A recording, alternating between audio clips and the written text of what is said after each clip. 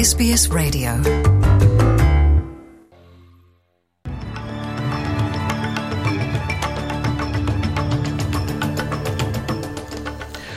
In this bulletin, tributes continue for respected Indigenous elder Uncle Jack Charles, who died at the age of 79. Queen Elizabeth II's coffin arrives at Buckingham Palace ahead of move to Westminster Abbey. And pandemic leave payment likely to be extended.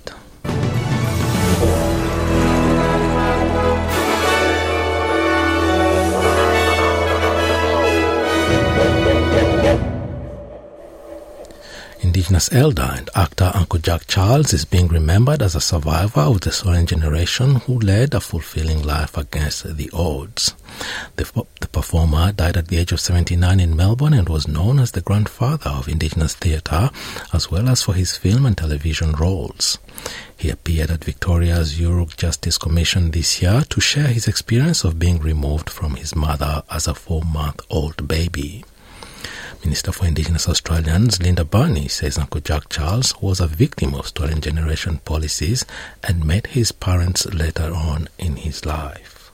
And that's a legacy that's important for truth-telling in this country. And of course, he was a great storyteller, a great truth-teller, and that legacy is so important to us as a nation. Another Indigenous inmate has died at a Central Victorian prison on Sunday, shortly before he was expected to be released from custody.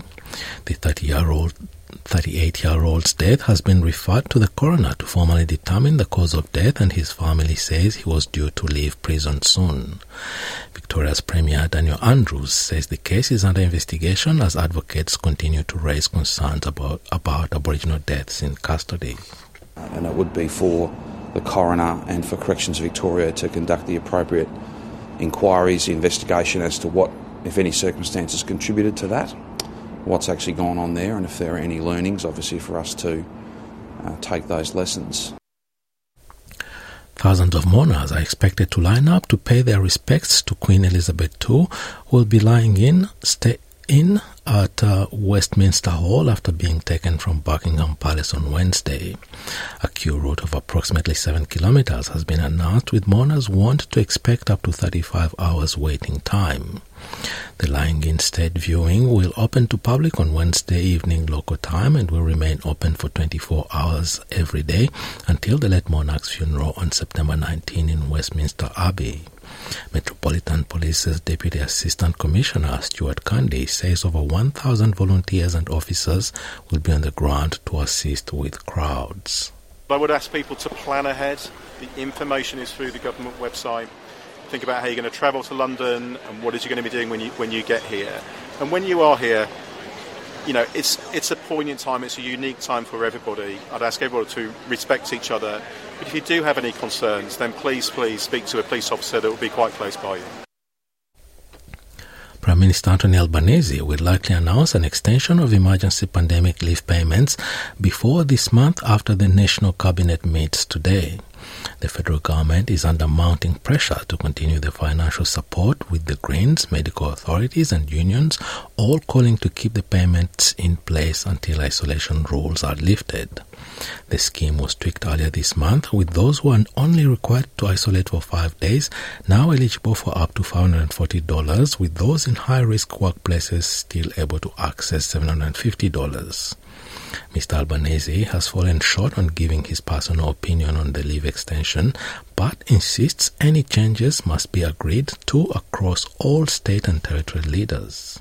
We do need, in my view, that national consistency.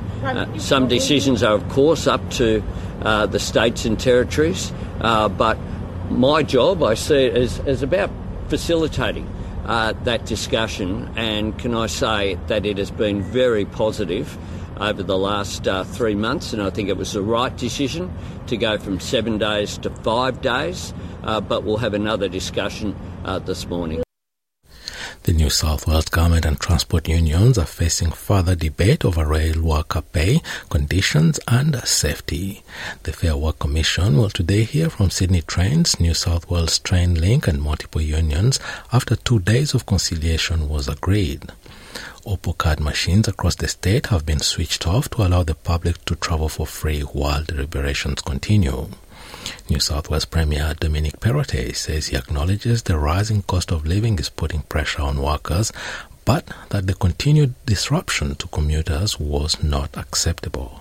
Here in New South Wales, when it comes to public sector pay, we've led the nation. We've always paid above private sector wages, and that is a strong track record. And I'd ask the union to work constructively with the government and appreciate the pressures that we're all under, not just in government, but people across our state. The United States says the Ukrainian military are gathering momentum in the Donbass as they apply pressure on retreating Russian forces.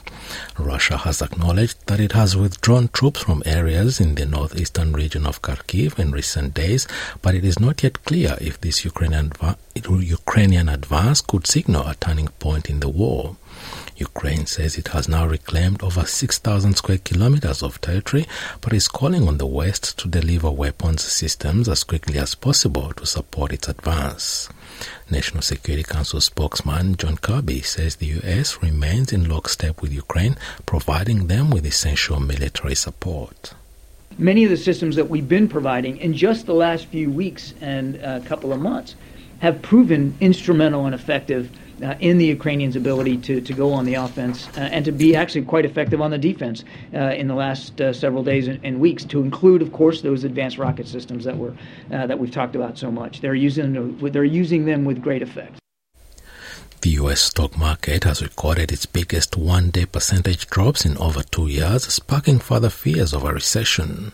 It follows reports that the annual inflation rate slipped to 8.3% in August from 8% in July, but the cost of food, housing and medical care continues to surge.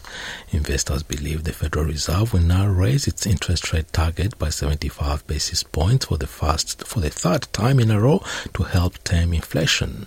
The S&P 500 and Dow Jones stock indexes both fell 3 percentage points on Wall Street, while the Nasdaq dropped more than 4 percentage points. Head of Portfolio Management at Horizons Investments, Zachary Hill, says economists had been hoping for a larger reduction in inflation rates. We knew that gas prices have been coming down, and so that was going to help at the headline level. But I think what really spooked markets today was, one, the fact that we've been rallying for the last week or so. And so we were clearly setting up for a better number. And two, it's clear from kind of core inflation readings and some internals that we look at that we still have a broadening inflation problem that's seeping into more parts of the economy. The United Nations are calling on an immediate de-escalation of tensions along the Armenia-Azerbaijan border. Azerbaijani forces have shelled Armenia's territory in an attack that Armenian authorities say has killed at least 49 of their soldiers. Azerbaijan claims its forces were reacting to moves from Armenian troops who allegedly planted mines and fired on Azerbaijani military positions. Stefan Dujarric, spokesman for the UN Secretary General, says the growing attacks could lead to broader hostilities breaking out over the long-time adversaries. The Secretary General is deeply concerned about reports of renewed fighting along the Armenia-Azerbaijani border. He calls on the sides to take immediate steps to de-escalate tensions, exercise maximum restraint, and resolve any outstanding issues through dialogue within existing formats. He also urges them to fully implement previously reached agreements. The Secretary General expresses his support for the ongoing mediation efforts in the region. Australians are set for an extremely wet summer, according to the Bureau of Meteorology, who have announced that a La Niña event is headed towards the country's east coast. It will be the third consecutive La Niña event, which has never occurred in Australia previously. The climate driver typically brings wetter than average conditions to Australia's north and east and typically elevates flood risks for much of the country. It's believed the event will ease early next year, making it comparatively short, and is expected to be less extreme than the two previous ones. And to sport, in the NRLW, Newcastle player and former Gilaroo, Caitlin Moran, has been banned for one match over a social media post about the death of Queen Elizabeth II.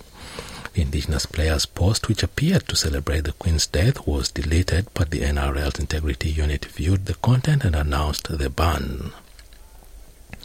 An NRL statement says the breach notice proposes a fine equivalent to 25% of her current NRLW contract, wholly suspended, provided she fulfills a number of conditions. The former Gilaroo back becomes the first female player to be punished with a one-match suspension for an off-field matter in the NRLW's history. And now having a look at the weather around the country. Broome, a mostly sunny day and a top of 30 degrees. Perth, 18 and showers. Adelaide, showers and possible storm, 21. Melbourne, sunny, late showers, 19 degrees. Hobart, sunny day ahead, nice, 16 degrees. Albury-Wodonga, sunny, 16 degrees. Canberra, partly cloudy, 16. Wollongong, partly cloudy as well, 17 degrees. Sydney, much the same, 18. Newcastle, a shower or 2, 19. Brisbane, partly cloudy, 23. Townsville, sunny, 27. Cairns, mostly sunny, 29. Alice Springs, sunny, 34. Darwin, sunny, 36. And the Torres Strait Islands, a partly cloudy day and a top of 31 degrees. And that is NITV Radio News.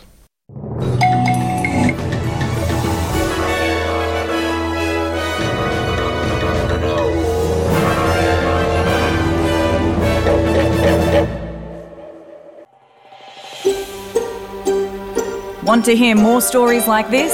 Listen on Apple Podcasts, Google Podcasts, Spotify, or wherever you get your podcasts from.